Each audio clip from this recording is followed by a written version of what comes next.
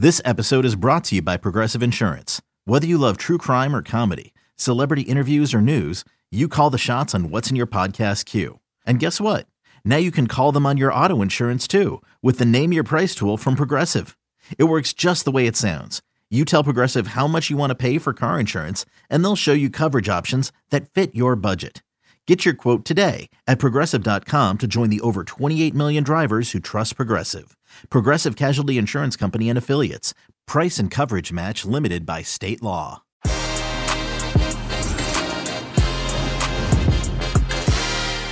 Yes! What is up, everybody? And welcome to another fantastic edition of the Que Golazo podcast. Today, we're talking about Juve taking the spoils against my Roma. What is even happening? That was an instant Serie A classic. And Inter Milan compounding Lazio's lousy run to reclaim the top spot. Host Cameroon got off to an indomitable start in AFCON. And the magic of the FA Cup saw Arsenal and the world's richest club, which I feel is a bit misleading because they haven't really spent any money at the first hurdle in the FA Cup third round. That really hurts my soul. I'm Jimmy Conrad. I'm here with Heath Pierce to talk through a weekend full of spills, thrills, and cup upsets. And a friend of the show, Christine Cupo, is back to talk some calcio and bask in the glory of the old ladies' 4-3 win. Que Golazo weekend recap begins right now. All right, everybody, you know the deal. Hit like, subscribe, turn on your notifications, hit us up in the chat, subscribe to the podcast wherever you listen. If you've listened to this, you know exactly what I'm talking about. Go leave us a 5-star review. That would be very nice. Now, Heath, even though we think you're super handsome, we're going ladies first here. Christine, how are you? Great to see you as always. I'm wonderful today, especially. Some good things happened earlier, so. Here we go. Way to underplay it, Christine. Way to underplay it. Heath Pierce, how's Dubai?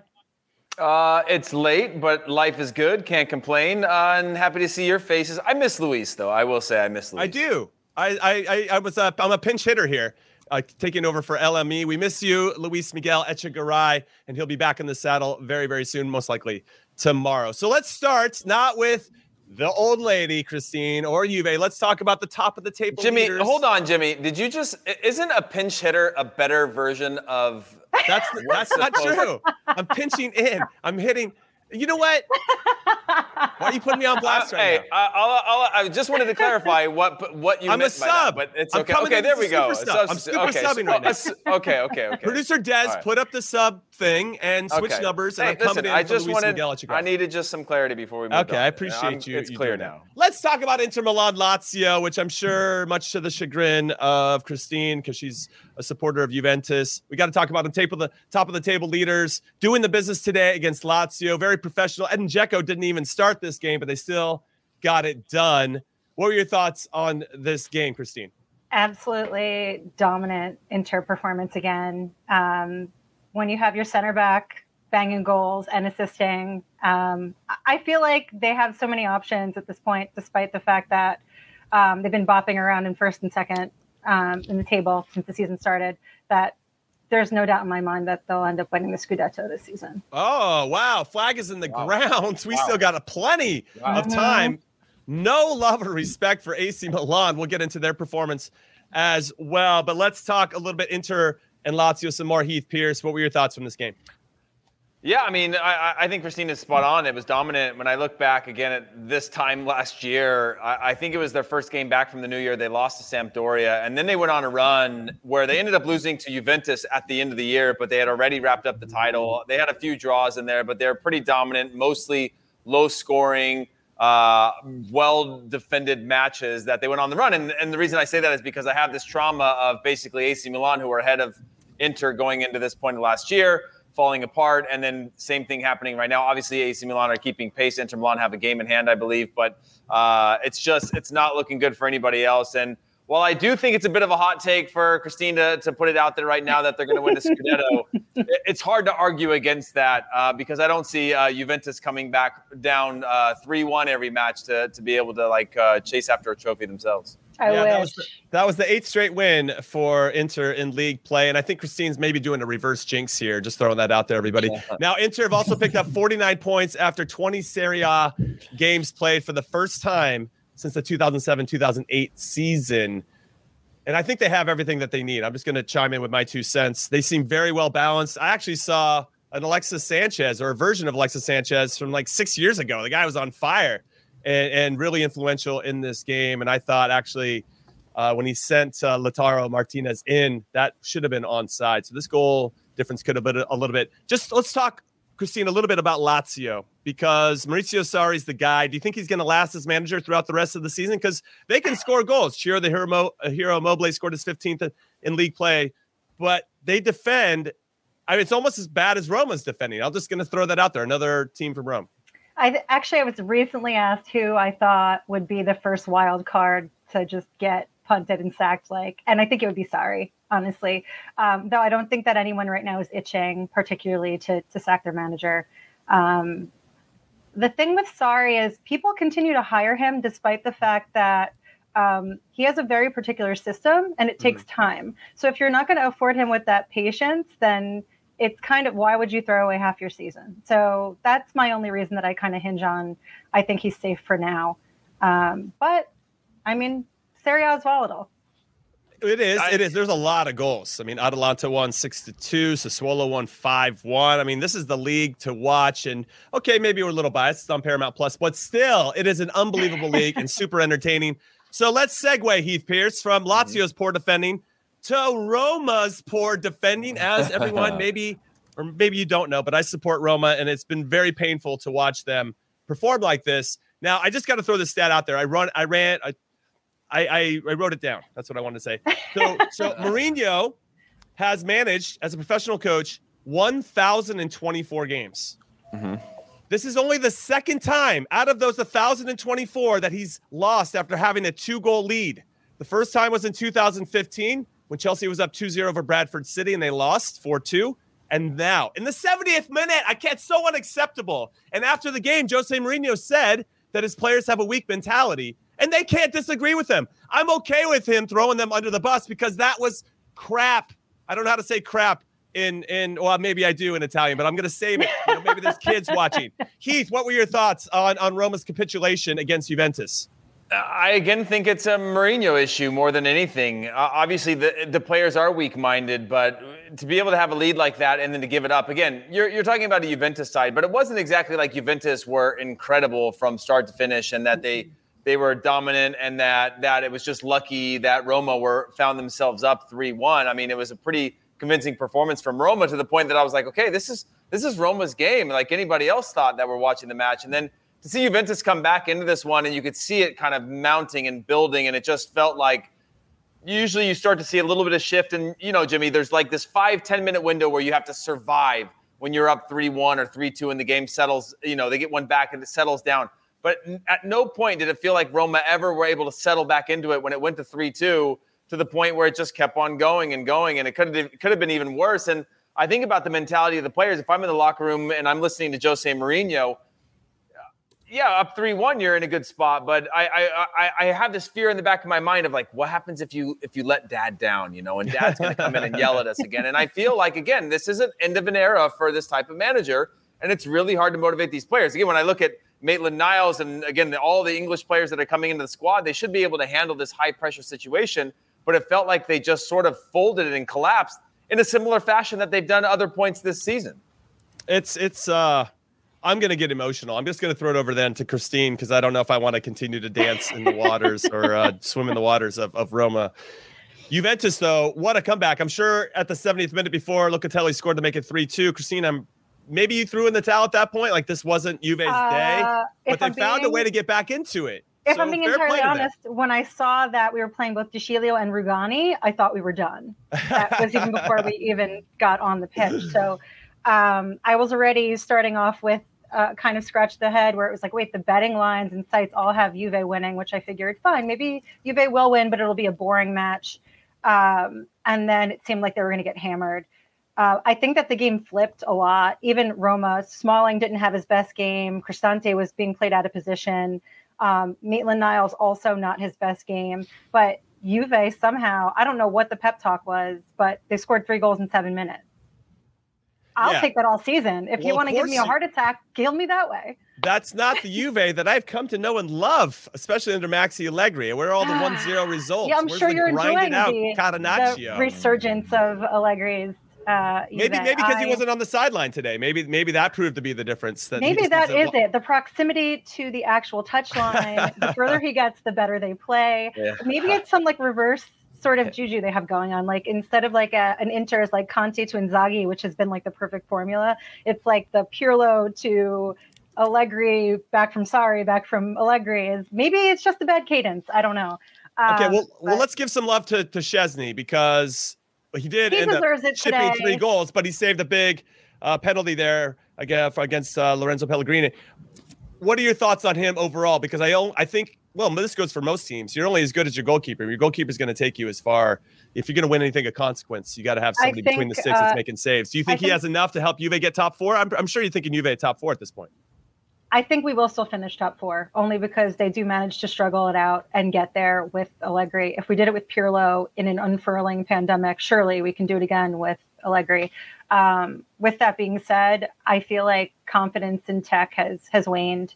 He isn't always that guy. He doesn't always seem to be in control or projecting the confidence that they need as a squad. But he also stepped into Gigi's shoes. So I feel like that's kind of a hard... when you're not as seasoned as, say, like your Bonucci and Chiellini together, whereas Gigi always felt like the dad. Right. Plus, he's a former Arsenal player, so, I mean, the bar can only be so high. You know what I'm talking about? He knows what I'm talking about. Jimmy, I will say this. Let me say this real quick, Jimmy. Speaking of goalkeepers, here's a fun fact for you, Jimmy, and this is for your team here. Rui Patricio has conceded 3 or more goals in a league match 6 times this season. I mean, you love him. When you talk about entertainment value times 10. Yeah, but when you talk about a team collapse, I mean, if you look at that back line, you're talking about experienced players. And again, I know it's Juventus, but contextually, if they were to just lose 2-0 or something like that, I'd say, okay, I get it. You know, it's Roma versus Juventus. Juventus on any given day could rise to the occasion and have a dominant performance and something like that. But to be up 3-1 and to fall apart like that, I look at that back line and I look at that goalkeeper and I go, what? I mean, something's got to give, Jimmy. For me, I mean, we can go at Maitland-Niles a little bit, but new league, new team. I understand there's going to be new some players shuffling. Yeah. But even as the 23-year-old Brazilian center back, every time I watch him, that dude is trash. I don't know how to say trash in Italian, but he's trash. Basura is what I want to say in Espanol. I think the dude's overrated. And there's no presence about him. Mancini can be in there, like their back line, Smalling, okay, pretty solid, all things considered, but he needs a partner, I think, that's a little bit better than him to get the best out of Smalling. It can't be the other way. Anyway, I don't want to get into the weeds in this. Everybody, let me know. Call to action for you that are watching live. Let us know right now. Will Juve finish top 4? Yes or no? Put a Y for yes and an N for no. It's pretty easy. It's how we try to keep things simple here. So let's talk about some other. While you guys are answering that, Heath, let's go into Milan versus Venezia. No Tanner Tessman in this particular game. What I find interesting is that Venezia had their game canceled and postponed, and Venezia showed up to the game, and the other team didn't show up, so the game got canceled, postponed, whatever.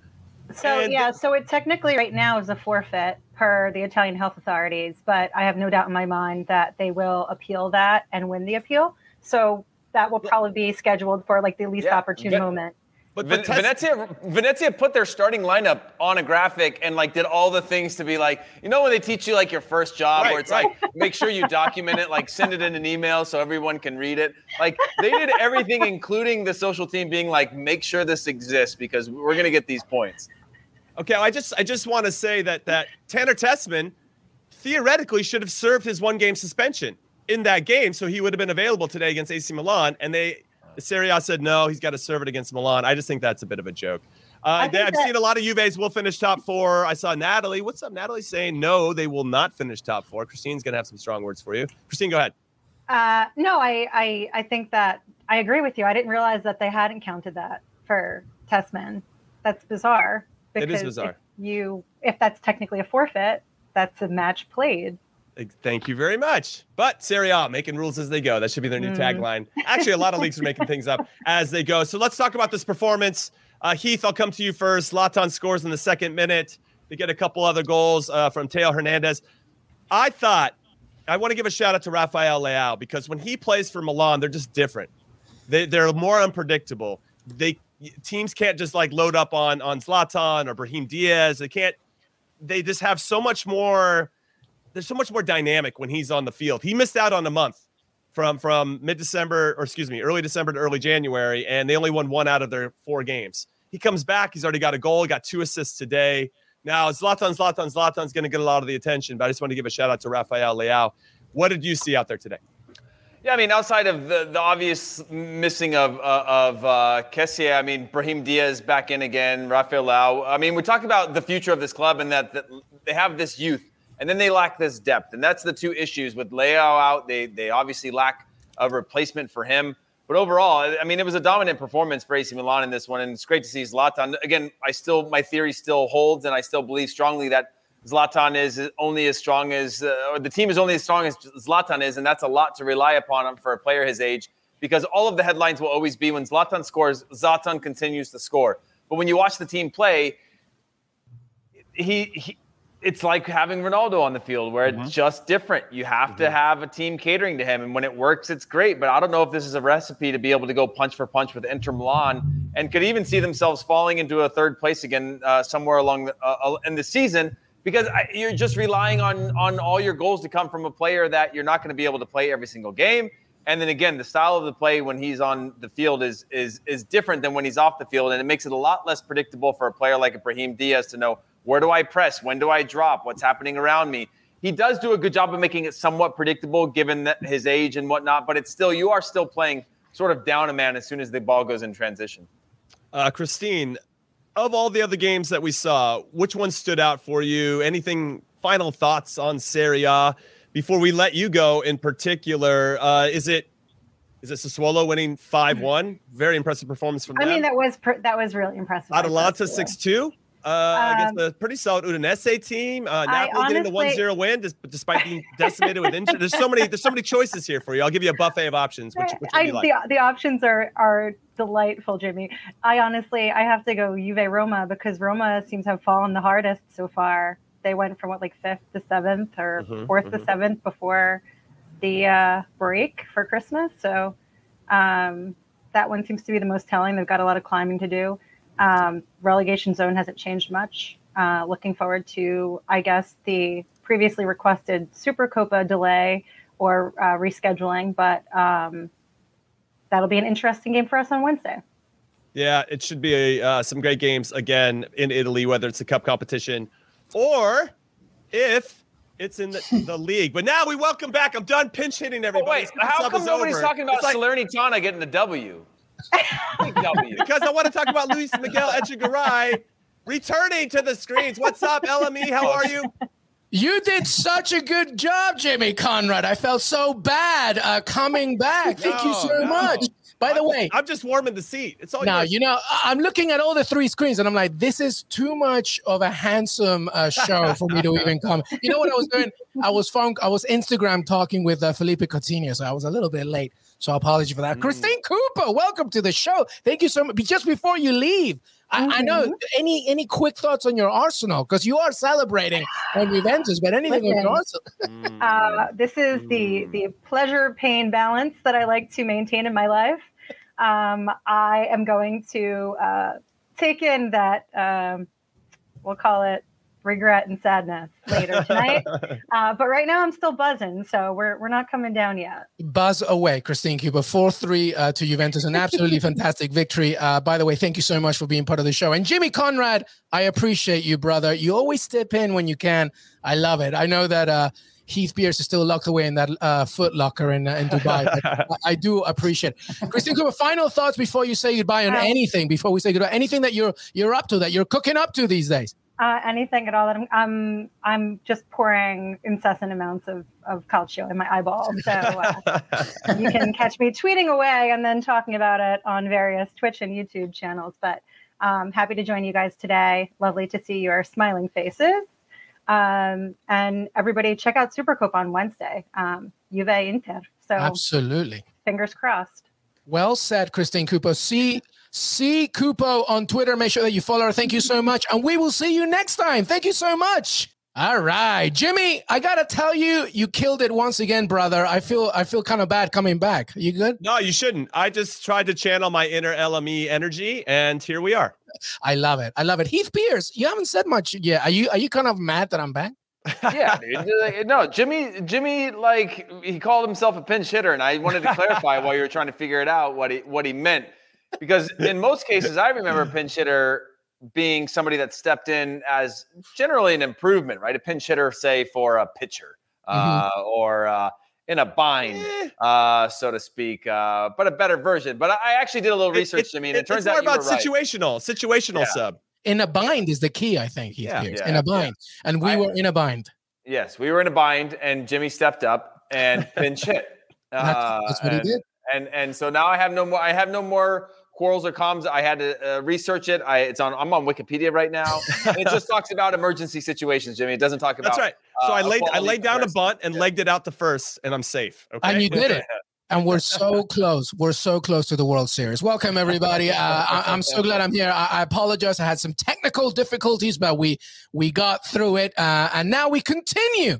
We have said goodbye to Serie A, and now I will allow Jimmy to really do what he does best, which is analysis with our friend Heath Pierce as well. And by the way, the USMNT Hour as well tomorrow with our friend Grant Wall. So that should be a good one too. But let's talk about the FA Cup third round. Obviously, the most entertaining, arguably, of the rounds in the FA Cup. We got some big ones there. So where should we go first? Who should be the biggest loser? Should we go with Heath Pierce, the Arsenal fan, or Jimmy Conrad, the Newcastle fan? Richest club in the world, losing to Cambridge United. Where should we go? Jimmy? Heath. Like, Arsenal actually has a vibe about them. They're winning something, and then they didn't against Nottingham Forest. So I want to hear what Heath has to say. That's true. And Nicholas Murray, by the way, Cambridge United fan as well here. So he's going to be saving up for that one. But Heath, give me your thoughts. Nottingham Forest 1-0 against the Arsenal. Thoughts on it? Yeah, I mean, it's still not as bad as Newcastle, but it is bad because Arsenal are in form, as Jimmy mentioned, and it's an unacceptable loss. What I will say about this game, though, is there's been about a month or so that I felt a little bit stale of the teams that I follow and support. You know, I'll watch a City game because it's nice football, and I'll watch other games because of certain contexts about them. But when you see these cup competitions and what they mean to teams in the lower divisions, it just made me so happy again. Obviously, there's an American as the CEO at Nottingham Forest, and Dane Murphy, who was the one that brought Daryl Dike to Barnsley before and kind of got a lot of credit, which helped him to get this new job at Forest. So I'm happy for him. But just to see the excitement and also to see teams that get to the final 10 minutes and have no problem booting the ball as far as they can up the pitch or out of bounds and doing all these shenanigans, it was just nice to see again, and it made me happy. Obviously, I'm disappointed in the way Arsenal played. I think it's fully unacceptable. I think it's a really poor performance. And yeah, there's no other way around it other than to say that it's completely unacceptable. However, Nottingham Forest put up a fight and did what most teams in the championship know how to do, and that's fight and say, you know what, I'm going to make it really, really hard and make it ugly, and we'll play ugly, and we'll scrap, and every ball we're going to challenge for, and we're going to be first to 50-50s, and all the things that you hear as cliches in a locker room where it's like, get into the first challenge, win the second balls, get up in the air, go up with your elbow, like all of those things that made Arsenal uncomfortable from start to finish. They did, and so full credit to Nottingham Forest. Well, I'll jump in and say that this is the second time that Arsenal have been eliminated in the third round of the FA Cup for only in the last 26 seasons. Now, I also should have mentioned when we were going which team we're going to talk about first. Arsenal have won more FA Cup trophies than anybody else. Of course, we got to talk about them getting knocked out. Newcastle, I don't can't even remember how many they won. It's definitely on one hand, if any hands at this point. So far, Jimmy. So far, they got. Okay, yeah, maybe that changes in the next 20 years when we win 13 straight or whatever with all of our oil money. But yeah, this is the one thing I'm going to say, and I'll say it for Newcastle as well. If you're going to get knocked out in a cup competition, you might as well do it in the first possible round. Now you don't have to worry about it. You don't have to commit extra resources of time and energy and effort to try to are we going to go for it this year? And now you can just settle in and be like, all right, we're focusing on the domestic league and we're focusing on Europe, which Arsenal doesn't have either. So all they have to worry about is the domestic league. Well, I guess they got League Cup semifinals too. But outside of that, that's it. And we saw how well, and we can use Inter Milan as an example, who had that at the end of the year, and then the last third of the season really kicked on because that's all Antonio Conte and his men had to concentrate on. And I think Mikel Arteta, given the talent that he has and what they've displayed already this season, can really use that to their advantage. So if you get knocked out, do it as soon as possible, because you don't want to commit all that time and then lose in the semifinals and you're in the same exact spot you were if you'd lost in the third round. Yeah, and to your point, two big objectives for respective clubs. Arsenal, they want a Champions League spot. That's what they want, the most important thing. And Newcastle, at this point, they want to stay in the Premier League, of course. By the way, shout out to Poppy Miller, Nottingham Forest fan, by the way. He was loving that victory. All right, well, listen, Des, I know that you put up the scores earlier. Maybe you can put it up again, but there was some great results, by the way. Boreham Wood, that was fun, by the way. Oh, yes. Alan Shearer, of course, he said, well done, Cambridge. Pathetic NUFC. Yeah. Kieran Trippier, by the way, leaving Atleti to come to this. But look, here are all the results. Boreham Wood, by the way, in the 5th tier. But Kidderminster, to me, is the story, beating Reading. Kidderminster plays in the National League North. That's the 6th tier of English football. 79 places below Reading, by the way. And my goodness, they got that win. Go to their Twitter account, by the way. Absolutely amazing. But these are the remaining results from the third round. We got one more we'll talk about in a second. But Heath, any thoughts from all of these results? I mean, the FA Cup is so magical because of this very reason. In many ways, the antithesis of obviously Super League narratives, etc. Yeah, I mean, the only other thing from a bigger club standpoint was the Leicester-Watford game, and I thought Leicester were really impressive in that match, winning 4-1. But outside of that, again, I just love to look at some of these smaller clubs and that are kind of grinding their way through these performances. If you've ever been to a Millwall match, I recommend that as well. They fell to Crystal Palace, but I just love to see some of these teams again come to life and challenge, because you can see all sort of bets go off, the form, the style of play, and all of these things. If you watch some of these games, it's just like you flying challenges and all kinds of wild things happening. So yeah, just overall a really fun weekend on those matches. Yeah, I'm just going to jump in and kind of put a button on this Newcastle stuff. It was disappointing. We were at home against College Town, you know what I mean, in Cambridge, and we should do better. And I thought we created enough chances to at least get a goal in that one. But similar to what Nottingham Forest did to Arsenal, you got to fight, you got to scrap, you got to do the little things, you got to win the 50-50 balls, you got to win the second balls to really put yourself in a position to beat these types of teams. And they just wanted a little bit more, and that proved to be the difference. Now, the same rhetoric I was using for Arsenal is the same. Arsenal's trying to fight for the top 4. That's what matters. They want that Champions League money. They want to be in that competition. Yeah. Newcastle just need to survive. Whether we won the FA Cup for the first time since 1955, we won it 4 times, by the way. Thanks, producer Des, for making me sound smarter. We're not going to probably win it. We don't have the team to actually survive. So just get out of it. We play Watford this upcoming weekend. We are 2 points behind them in the table. Okay, they're out of the relegation zone. We're in it. That game matters more than this game against Cambridge. And that's the reality of Newcastle's situation. So, yes, it hurts, but we got to move on to next week. And we need to see a reaction. You can say all the apologies. You can go to Twitter and Instagram and apologize for how you didn't. I don't give a shit about any of that. Show up against Watford and all will be forgiven. Yeah, and that's yet still to be seen in the league as well. So Newcastle have a mountain to climb. Let's throw out those 4th round fixtures that will be coming up. Palace, Hartlepool, of course, there's a bunch. I'm not going to read all of them, but Chelsea, Plymouth is interesting, obviously. But it's always great to see different leagues fight against each other, specifically when it's the Premier League mighty. Man City, Fulham is I wish it was the other way around. Craven Cottage is always a great stadium. But there is one more game in the 3rd round. Is Des trying to? But hold on, is Des trying to troll me with this Nottingham Forest or Arsenal against Leicester on here? Maybe. I don't know. Maybe it was all those. He did text me at 3 a.m. saying, "You know what? I'm going to make Heath Pierce's life a living." Yeah. I'm just going to add these names as if it's still up in the air. But there is one more game in the 3rd round, and that's Monday, and that's Manchester United against Villa for the 478th millionth time. We always draw Man United away in the 3rd round. Jimmy, thoughts? United, Villa. I just don't know who Ralph Rangnick's going to start. Obviously, he's missing a few players. Maguire's out, or doubtful at least. Bailly's gone for Africa Cup of Nations. Pogba's out. And Lindelof, as I just mentioned. So you got Phil Jones. Maybe he gets a run out.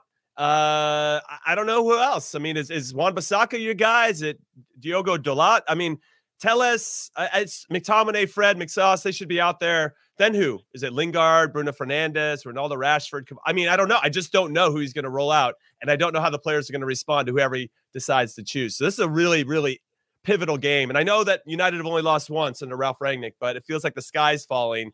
And it will definitely fall some more if they get knocked out here at Aston Villa at Old Trafford.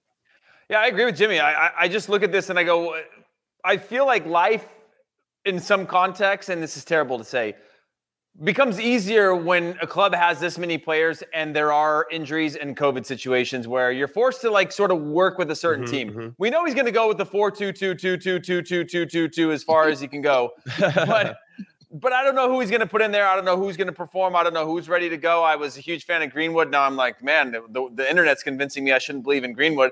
I was a huge fan of Greenwood and Fernandes, and now I'm reading Fernandes is going to be on his way out to somewhere else because he wants to leave. And I just, I wonder who Ranieri's going to trust in and who's going to give their trust back to him and buy into the process, because it's kind of a little bit of a give or take right now where the players come in, new players want to prove themselves, new chance for life, but Sancho hasn't really rewarded him with much so far. Greenwood hasn't rewarded much so far, so I just wonder who's going to come on there. But, I mean, on the flip side, Luis, I think this is a surely winnable game for Aston Villa. I mean, let's talk a little bit about the Coutinho situation. Yeah, I mean, well, Michael Oliver is reffing this game, so I'm never going to go Villa. So make that about you. But the same call to action to everybody, by the way, like, subscribe, and get in the comments. But what are your thoughts, of course, over this game, United Villa and Felipe Coutinho to Aston Villa as he makes his way for a loan? Villa's paying a percentage of his salary. There's a option to buy later on, which is around 35 million euros, which is not too bad. Listen, in my opinion, as a Villa fan, it's a gamble. It's a good gamble. I wrote about it on CBS Sports, but non-Villa fans need to know this. We were 15th in the championship a few years ago, okay? 15th. We made the playoff final, came back to the Premier League, just avoided relegation by the skin of our teeth. The fact that now we have a tight trio in Ollie Watkins, Emiliano Buendia, and now Felipe Coutinho, who is looking once again to revitalize himself, he needs to be not the main dish, but one of the main dishes. And that didn't happen at Bayern. It didn't happen at Barcelona, but it can happen. We have seen it. He was the best Brazilian player at the World Cup in 2018. He's done it for Inter Milan. Pochettino did it for him in Espanyol. He can do it again with his friend, Steven Gerrard. I think it's a really good gamble. Now we're thinking about Lucas Digne as well, that maybe be coming in. It's a lot of ambition for Villa. This game in particular, just like United needs a reaction, to Jimmy's point, Villa needs a reaction because of that loss against Brentford. It wasn't a pretty way to lose. I think there was a lot of toothless performances. So I'm intrigued to see how this. And by the way, right after this game, Jimmy, we play Man United one more time in the Premier League as well. So it's like it's trying to get two-legged affair here, Ellen. Yeah, exactly. Well, I have a question because you're so passionate about Aston Villa. Can Buendia and Coutinho play together? Is there a lineup where they can coexist, or do you feel like it's just one or the other? Yeah, no, it's a really good question. Chuck Booth, our writer, wrote about it as well, about, sort of balancing these acts. I see it as two ways. One, obviously, you can see Coutinho as a number 10, right? Which is what Emiliano Buendia is. And then you kind of can slot them right under Ollie Watkins, whether one sort of disadvantages himself because of the others is to question. But then there's the other scenario, especially when Leon Bailey comes back to fitness, which is you have Leon Bailey on the left, and then Emiliano Buendia goes a little bit further right. And then you now have Coutinho at the top of the triangle, the midfield behind Watkins. There are things that you can do. I think ultimately it's a good problem to have. Yeah, no, of course. That to me is the one thing that I'm looking at. And I'm excited to it. And I go back to my original point. The fact that Coutinho is a Villa player, at the very least on loan. As a Villa fan, somebody that was cheering for them when they were 15th in the championship, 5 points above relegation to League One. This is unbelievable stuff. Heath, I don't know if you wanted to add anything before we move on. No, I mean, my only worry with these types of players is these windows go so long that the memory we had of them, I just wonder if they can get back to their level. Obviously, the Gerrard connection is there, and he's done well in the Premier League in terms of that fast-paced transition type of game that I hope that is the case. Obviously, taking a big wage cut to be able to go on this loan to help Barcelona on the way. He's doing a lot of the things right. And by the way, the last thing I would say is the Digne stuff, if that actually happens, I mean, Jimmy, what about Maximine tweeting out there, is Digne coming? I don't know if you saw that. Quote tweeting. Sometimes I don't try to pay attention to Newcastle stuff for mental health reasons. So as much as I appreciate ASM putting some pressure on Digne to come, like, hey, come join the party because we need you, like, and about 5 other people. It doesn't look like Digne has any hope or any desire to go play for Newcastle. So, if he's out, then let's just focus on who's next up. And I heard that Sven Botman from Lille. I mean, that would be massive. It'd be a massive. And he said he wanted to come, and I couldn't believe it. I almost fell out of my chair. So right now, my mental health's in a decent spot, but we need to beat Watford. All right, cool. But there's a tweet, by the way, from ASM trying to play Ari Gold here and trying to grab Lucas. That's hilarious. Yeah, absolutely, so funny. I love the fact that he quoted Fabrizio as well. By the way, ASM, thank you for not having like a social media manager and just being yourself and tweeting stuff. We need to see more of that. By the way, we're going to take a break. When we come back, Africa Cup of Nations debuted today. Some great results. La Liga as well. Is Vinny Jr. and Benzema the best duo in the world? We talk about much more games in La Liga, the Bundesliga, and of course the final thoughts. Diego Lasso weekend recap. Heath Pierce, Jimmy Conrad. We'll be right back. Robert Half research indicates 9 out of 10 hiring managers are having difficulty hiring. If you have open roles, chances are you're feeling this too. That's why you need Robert Half. Our specialized recruiting professionals engage with our proprietary AI to connect businesses of all sizes with highly skilled talent in finance and accounting, technology, marketing and creative, legal, and administrative and customer support. At Robert Half, we know talent. Visit roberthalf.com today. Okay, picture this. It's Friday afternoon when a thought hits you. I can spend another weekend doing the same old whatever, or I can hop into my all-new Hyundai Santa Fe and hit the road. With available H-Track all-wheel drive and 3-row seating, my whole family can head deep into the wild. Conquer the weekend in the all-new Hyundai Santa Fe. Visit HyundaiUSA.com or call 562-314-4603 for more details. Hyundai, there's joy in every journey. Hey, everybody. Welcome back to Weekend Recap. Diego Lasso, Jimmy Conrad, Heath Pierce. All right, let's talk about Africa Cup of Nations. By the way, our preview is getting a lot of praise because we got some great guests in it. By the way, thank you so much. I'll make sure that you keep tuning in on that one. But it debuted today. Cameroon 2-1 against Burkina Faso. Vincent Abubakar cancels out Gustavo Sangare's Golazo opener with 2 penalties, by the way. And Ethiopia against Cape Verde. Yared Baez sent off in the 12th minute, and Cape Verde wins it as well. But amazing stuff. Let's begin with that opening game there, Jimmy Conrad. Cameroon, they were 1-0 down, and they got that win. What a goal, by the way, by Burkina Faso. If you're going to watch a goal, it's just what a way to start the tournament. It was such a well-taken cross. Goal. Aston Villa's cross. So good. It was so good. And maybe Onana could have done a little bit better on the cross, but still, what a finish. So if you're going to go check out some highlights, make sure you take a look at that goal in particular. Now, I don't know. Cameroon's hosting the tournament. Cameroon gets 2 penalties after being down a goal. I'm just throwing that out there. Now, I thought that both were penalties, so take that for what it is. But still, a little sketch, especially right before halftime, and they got 2 goals. I'm just throwing that. But a good performance by the Indomitable Lions. You obviously want to start the tournament with 3 points when you're hosting the whole tournament and getting the fans behind you, getting that sense of belief, which I think will carry them on to the knockout rounds. With regard to Ethiopia and Cape Verde, I thought Cape Verde were the better team, even if it was still 11v11. I thought they were driving the game. Ethiopia kind of hanging on for the whole time. So pleasantly surprised to see how Cape Verde performed. I'm curious to see how they do the rest of the group, because they then now have Cameroon and Burkina Faso, who might be the 2 best teams in the group. So Burkina Faso has some work to do. But yeah, it's a great tournament, and the energy is fantastic, and the passion for the game. It's just like you see everywhere else. And the fact that it's not on more TV sets around the world is a bit disappointing, because there's a lot of special players and teams performing in this. The only thing I would add to that is, as I was watching that game, the first match, the opener of the tournament, I started to think about Christina Unkel when she was talking about a few months ago how different cultures allow different things. And when she was talking about the Caribbean nations and how you go down there and it's just different, like what's acceptable for a challenge.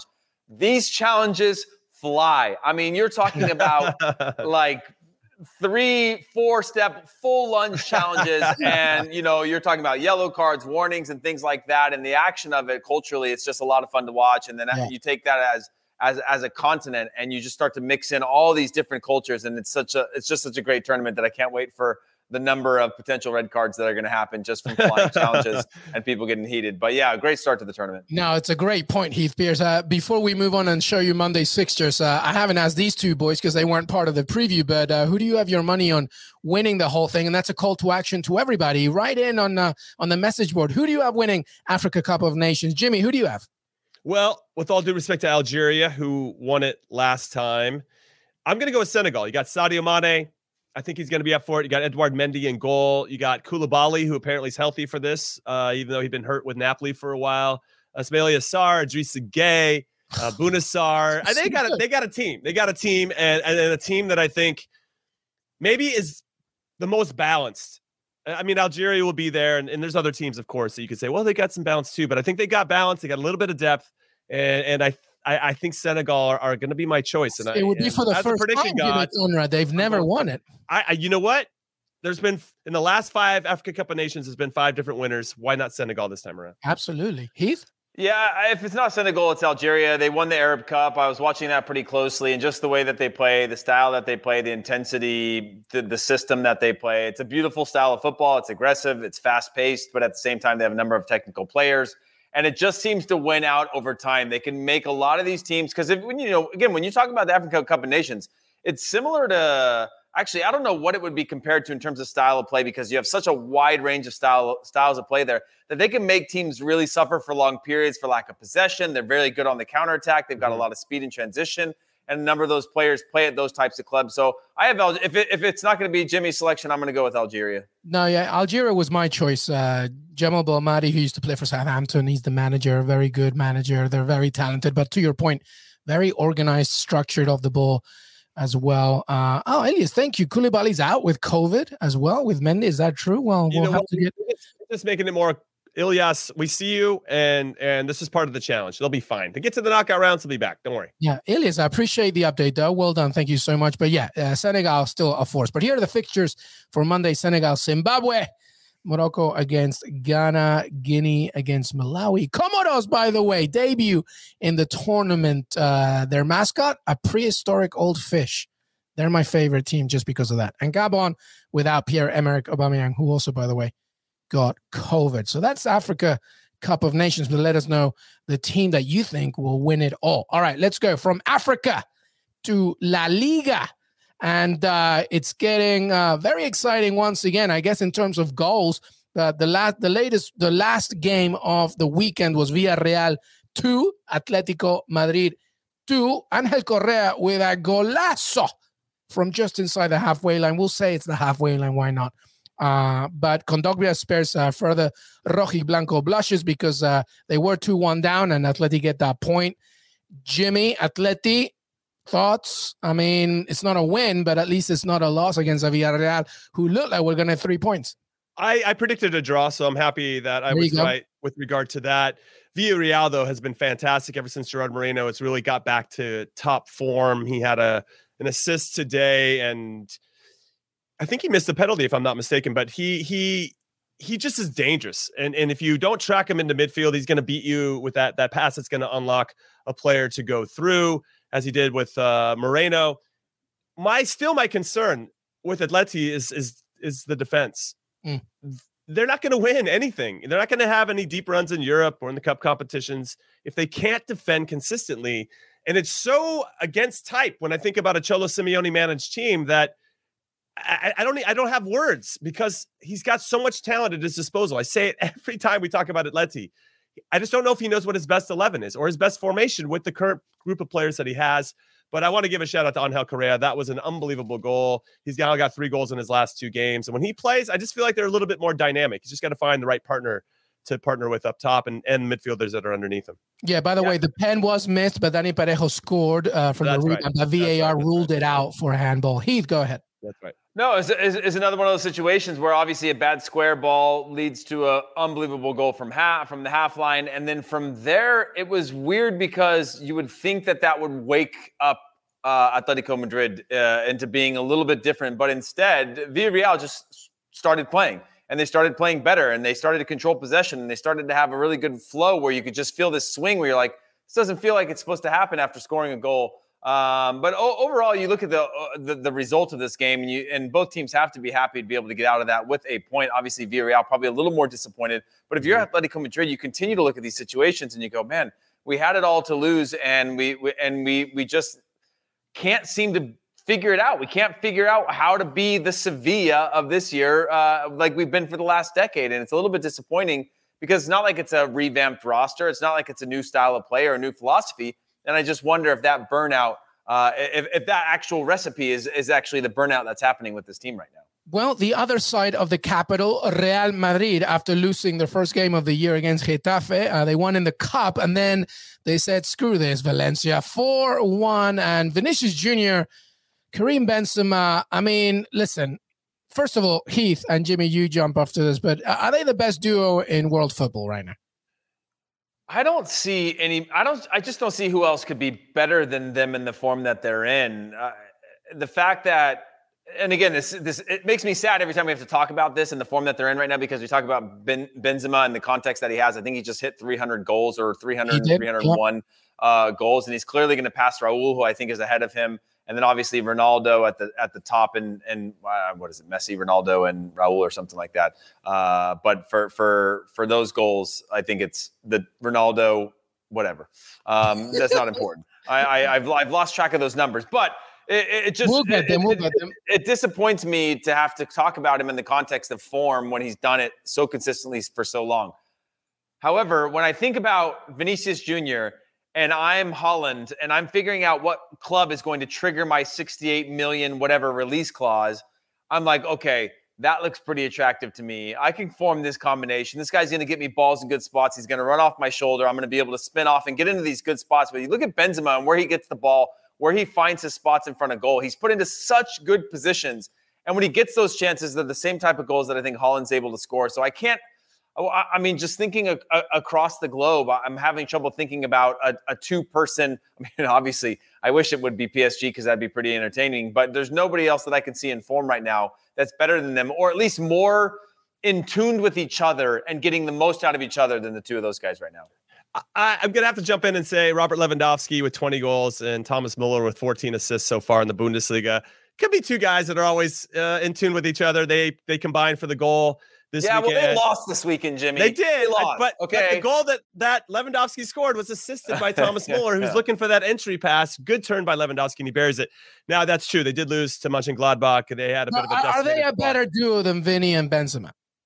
Currently, I'm going to say they're probably behind them. But when you look at kind of like all of 2021, no, but the current situation, though, okay. Vinicius Jr. and Benzema for what they're doing. They're unstoppable, these two, and you can't. And it's tough. And they're not set in the same way. I mean, Muller plays underneath Lewandowski. Vinicius plays a little bit wider. Benzema. You got Mo Salah on 16 goals. Diogo Jota has 10 goals. They both are the top two scorers in Liverpool. Worthy mention in the Premier League. And then Sadio Mane is in 6th with goals with 8. So and Jota has 10 and Salah has 16.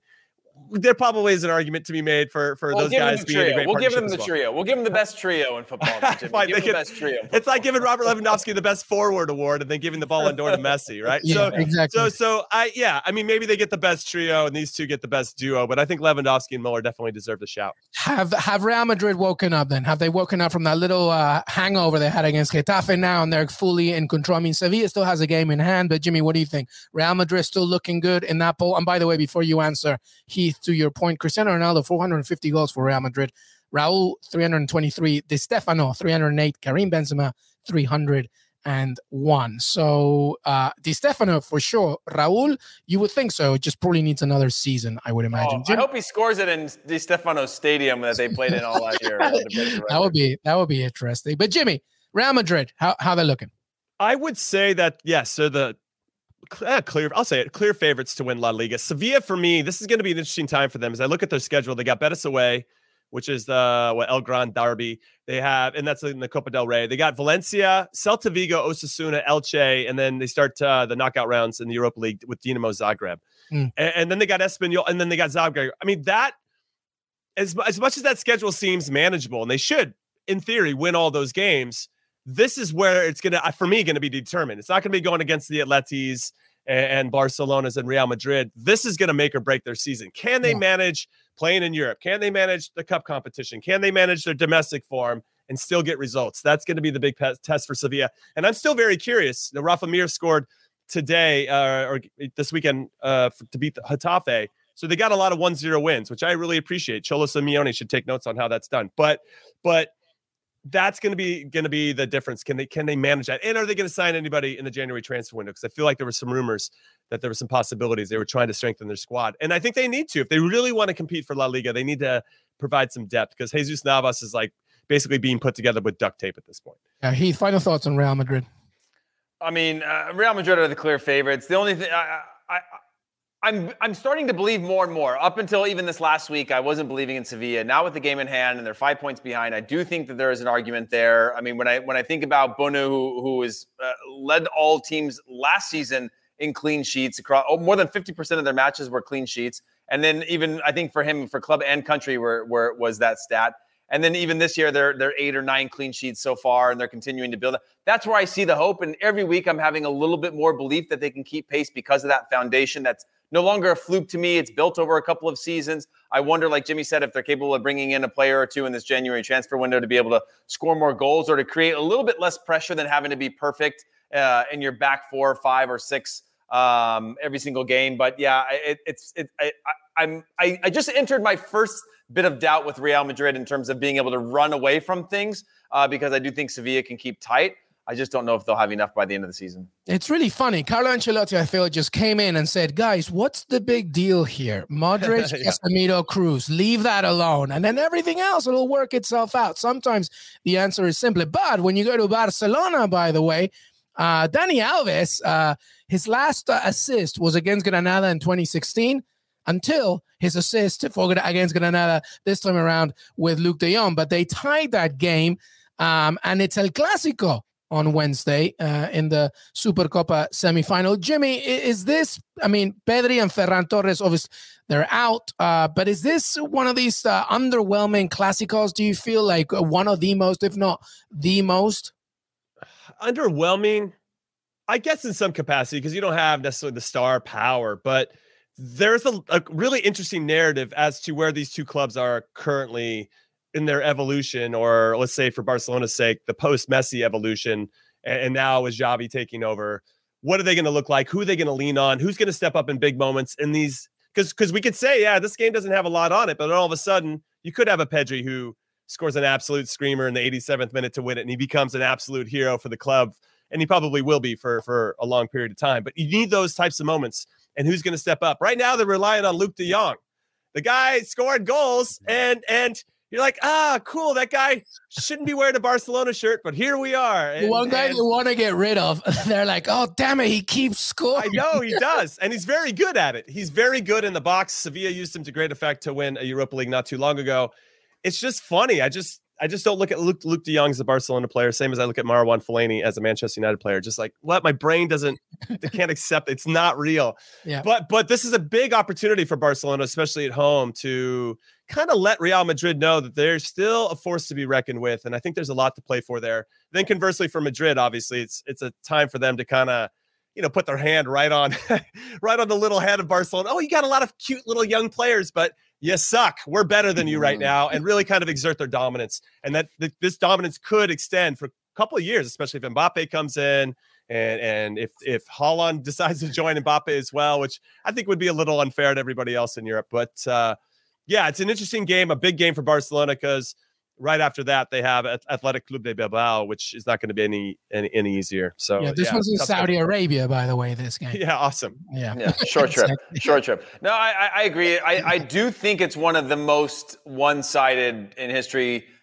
However, I'm trying to preface this for where Barcelona are in this project right now. You can put out a good performance, still lose this game, and I think there's still some progress to be made if you put up a good fight. I go back to 2010 as like the most lopsided season that I remember, where Barcelona beat Real Madrid in the spring 5-0. They went on to win the Champions League that year. They won the league and then lost the cup to Real Madrid in the end from taking the treble. But for this season, I just see that being lopsided, but almost acceptingly lopsided, where Real Madrid feel like they are at the end of an era, and this is sort of the last hurrah of, like, you talk about Casemiro, Cruz, and Modric. Mm-hmm. Yeah, Modric had some nice moments today in the match, and he still looks young on some levels. But for the most part, when you think about a super club, there's going to be some cycling out of there, whereas Barcelona feel like they're on a decent place in terms of bringing players to the academy. There's a lot of inconsistency, but go forward 20 more games from now, these players are more experienced. So getting a chance for these young guys, if they put out a young squad, I think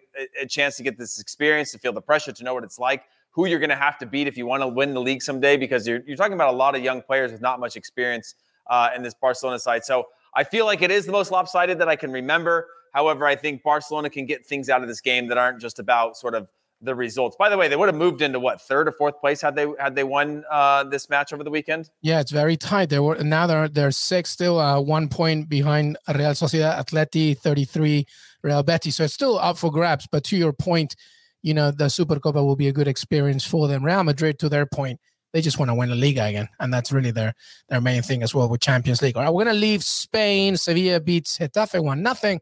Rayo Betis 1-0. But let's go to the Bundesliga. Obviously, the USMNT hour, these two are going to get way more into it. Grant Hall will join as well, and they'll have a good discussion. But Ricardo Pepi did make his debut. I mean, Augsburg did lose, but still, how did it feel there, Heath Pierce, to see Ricardo Pepi jump in and get on the pitch? I know that you sometimes can leave the romanticism for it, right? What do you make of it? Yeah, I'm just. I told Jimmy, as I said in the preview, that you throw them on, you play them right away. They obviously didn't do that because they're smarter than me, and not emotional like I am. He played the final 30, but this is the photo. His jacket is way too big for him. Yeah, that's fine. This is a guy, Chris Richards, like a Batman villain. Yeah, and maybe that's like he's wearing that coat from I Know What You Did Last Summer. Yeah, when I look at this photo, I see Chris Richards that's like just hit that match bonus, baby, after going down 1-0. Yeah, he's okay. Happy. Then we came back and we win this one. I'm happy right now. I started in this match, and then I look at Ricardo Pepi, and he's got this face of like, I made a huge mistake. You know? And, no. I mean, look at it. His team is going to suffer for the end of the year. Do I think it's good for his development? Shocked. Yes, he's culture shocked. I'm happy that he got his debut. I'm happy that he's going to probably be starting more or very soon be starting, because you can justify the start now that you've gotten him some minutes. The team needs him to play these games. But when I think about Augsburg, and I don't think about 20 million. I don't think about a team that's well built around him. I think about a team that spent a lot of money on an 18-year-old who just, happy birthday to him, by the way. Today's his birthday. Okay. He's 19, so he's not a young talent anymore. He's got to prove himself. He's still 19. He's not a young talent. I'm tired of talking potential. He's 19 years old now. Do something. But no, I mean, honestly, I'm happy for him there. But at the same time, he's got a lot to learn, and they're going to need it quickly. And I'm a bit worried about, similar to Wolfsburg, where I'm happy he's not there because they lost again this weekend. Where you're just really mad because he still has his PS4. PS4. Listen, I just don't know what to expect from Augsburg, because they're not a big club. They spent a ton of money on this player. They're not well structured to serve him the ball or get him the service that he needs. But we've seen that with the national team, that he can get his half chance or his full chance when he's in form and start delivering. So I hope that he gets more minutes and can deliver for his team. But I'm also happy for Chris Richards to get the W and another match for him, because we need the national team playing games, guys. Games, matches of consequence, important games, because we don't have a lot of guys getting minutes right now. No, and minutes are minutes, as you say, and important minutes, meaningful minutes, where they're getting tested and having to solve problems out on the field. So he comes in, they're down 2-1. How can he help? Even though he doesn't really know his teammates, he hasn't been there very long, probably doesn't even really know where he should be moving in relation to everybody else. But he's got to go out there and solve problems. And I think that he had a pretty pragmatic, let's say 30 minutes. He was pressing, right? That's to be expected. That's what he does very well. He's trying to put himself in good spots. He's trying to play simple. I mean, if I was his coach, I'd be like, listen, just get out there, play what you see. If you have an opportunity to lay it and go and maybe create some space, there was a good opportunity for him to do that. His teammate wasn't good enough to get him the ball. He would have been probably one-on-one with the goalkeeper, which would have been awesome, and maybe would have changed the outcome of the game, or in some capacity got him a goal and would have been a nice start. But I didn't really mind it. What I mind so much is just, is he going to get the service? Is he surrounded by players that are actually going to bring out what he's capable of and can play to his strengths? We see that with Josh Sargent. I'll use him as an example. Werder Bremen, okay, but we've probably seen enough of Josh Sargent now to know, okay, maybe it's not the team he's playing on. Maybe he's just not good enough. And that's a fair conversation to have. But when he goes to Norwich, we're all like, why? He's just going to chase the ball for 90 minutes if he gets to play. That's not really playing to his strengths and what it's about. So I worry about that with Ricardo Pepi, to the points that Heath was making with regard to Augsburg. Are they good enough? Wolfsburg probably would have got him the ball. They got a little bit more talent in different areas of the field. Lucas Mecca comes to mind, and if he wanted to partner with Wout Weghorst. But I don't know. It's tough. It's really early days, of course. I'm curious to see how the next game goes, especially if he starts, how he looks. But ultimately, when you have a player out there, and what we want from a U.S. men's national team perspective is our players playing in situations that are difficult, and they have to figure out how to solve problems, because that's going to help them get better. And when they get tested in big games, they're going to be comfortable in solving those problems because they've already worked out those answers before. Yeah, let him unpack his suitcase. Let him get his coat hanger sorted out, and then we'll see how it develops. But these two will be talking way more about this, and of course the rest of the USMNT chatter on Monday tomorrow with Grant Wall. All right, well, Bayern lost, Borussia lost as well, so all the same as is in the Bundesliga. So we're just gonna jump to the final thoughts as we say goodbye. Plenty to discuss everywhere. We didn't even mention Lyon. PSG, they drew. Marseille, by the way, they end their 44-year winless run away to Bordeaux. And there was some nepotism in Portugal, but it was a good one where Porto coach Pedro Conceição brings on his son, Francisco, in the 87th minute. 2 minutes later, he scores the winner against Estoril, and it was amazing. He goes to hug him, and his dad, kind of hugs him, but also gives him that, really hard smack that only your dad can give you. It was really great. But final thoughts as we say goodbye. Jimmy Conrad.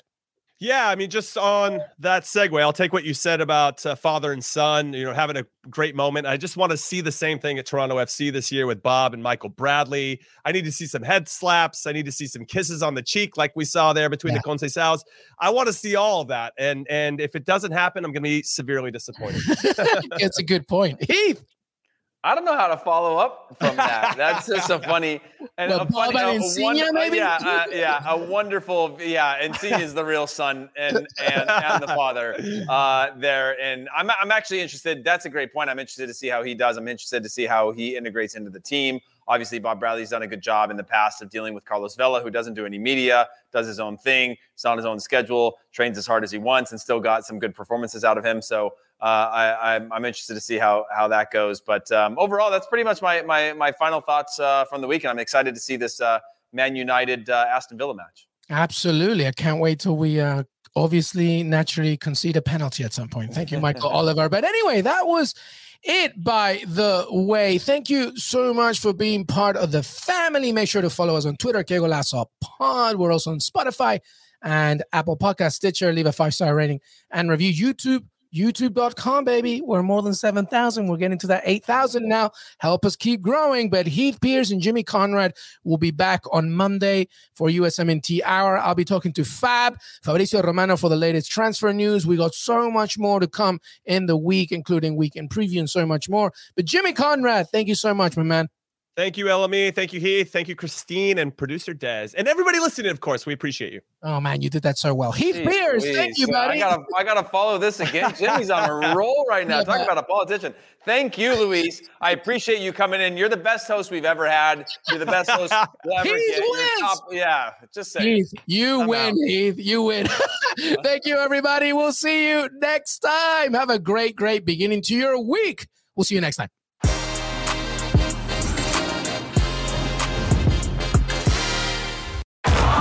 Streaming on Paramount Plus. You ready, Bob? Well, all right. Audiences are raving. Bob Marley is electrifying.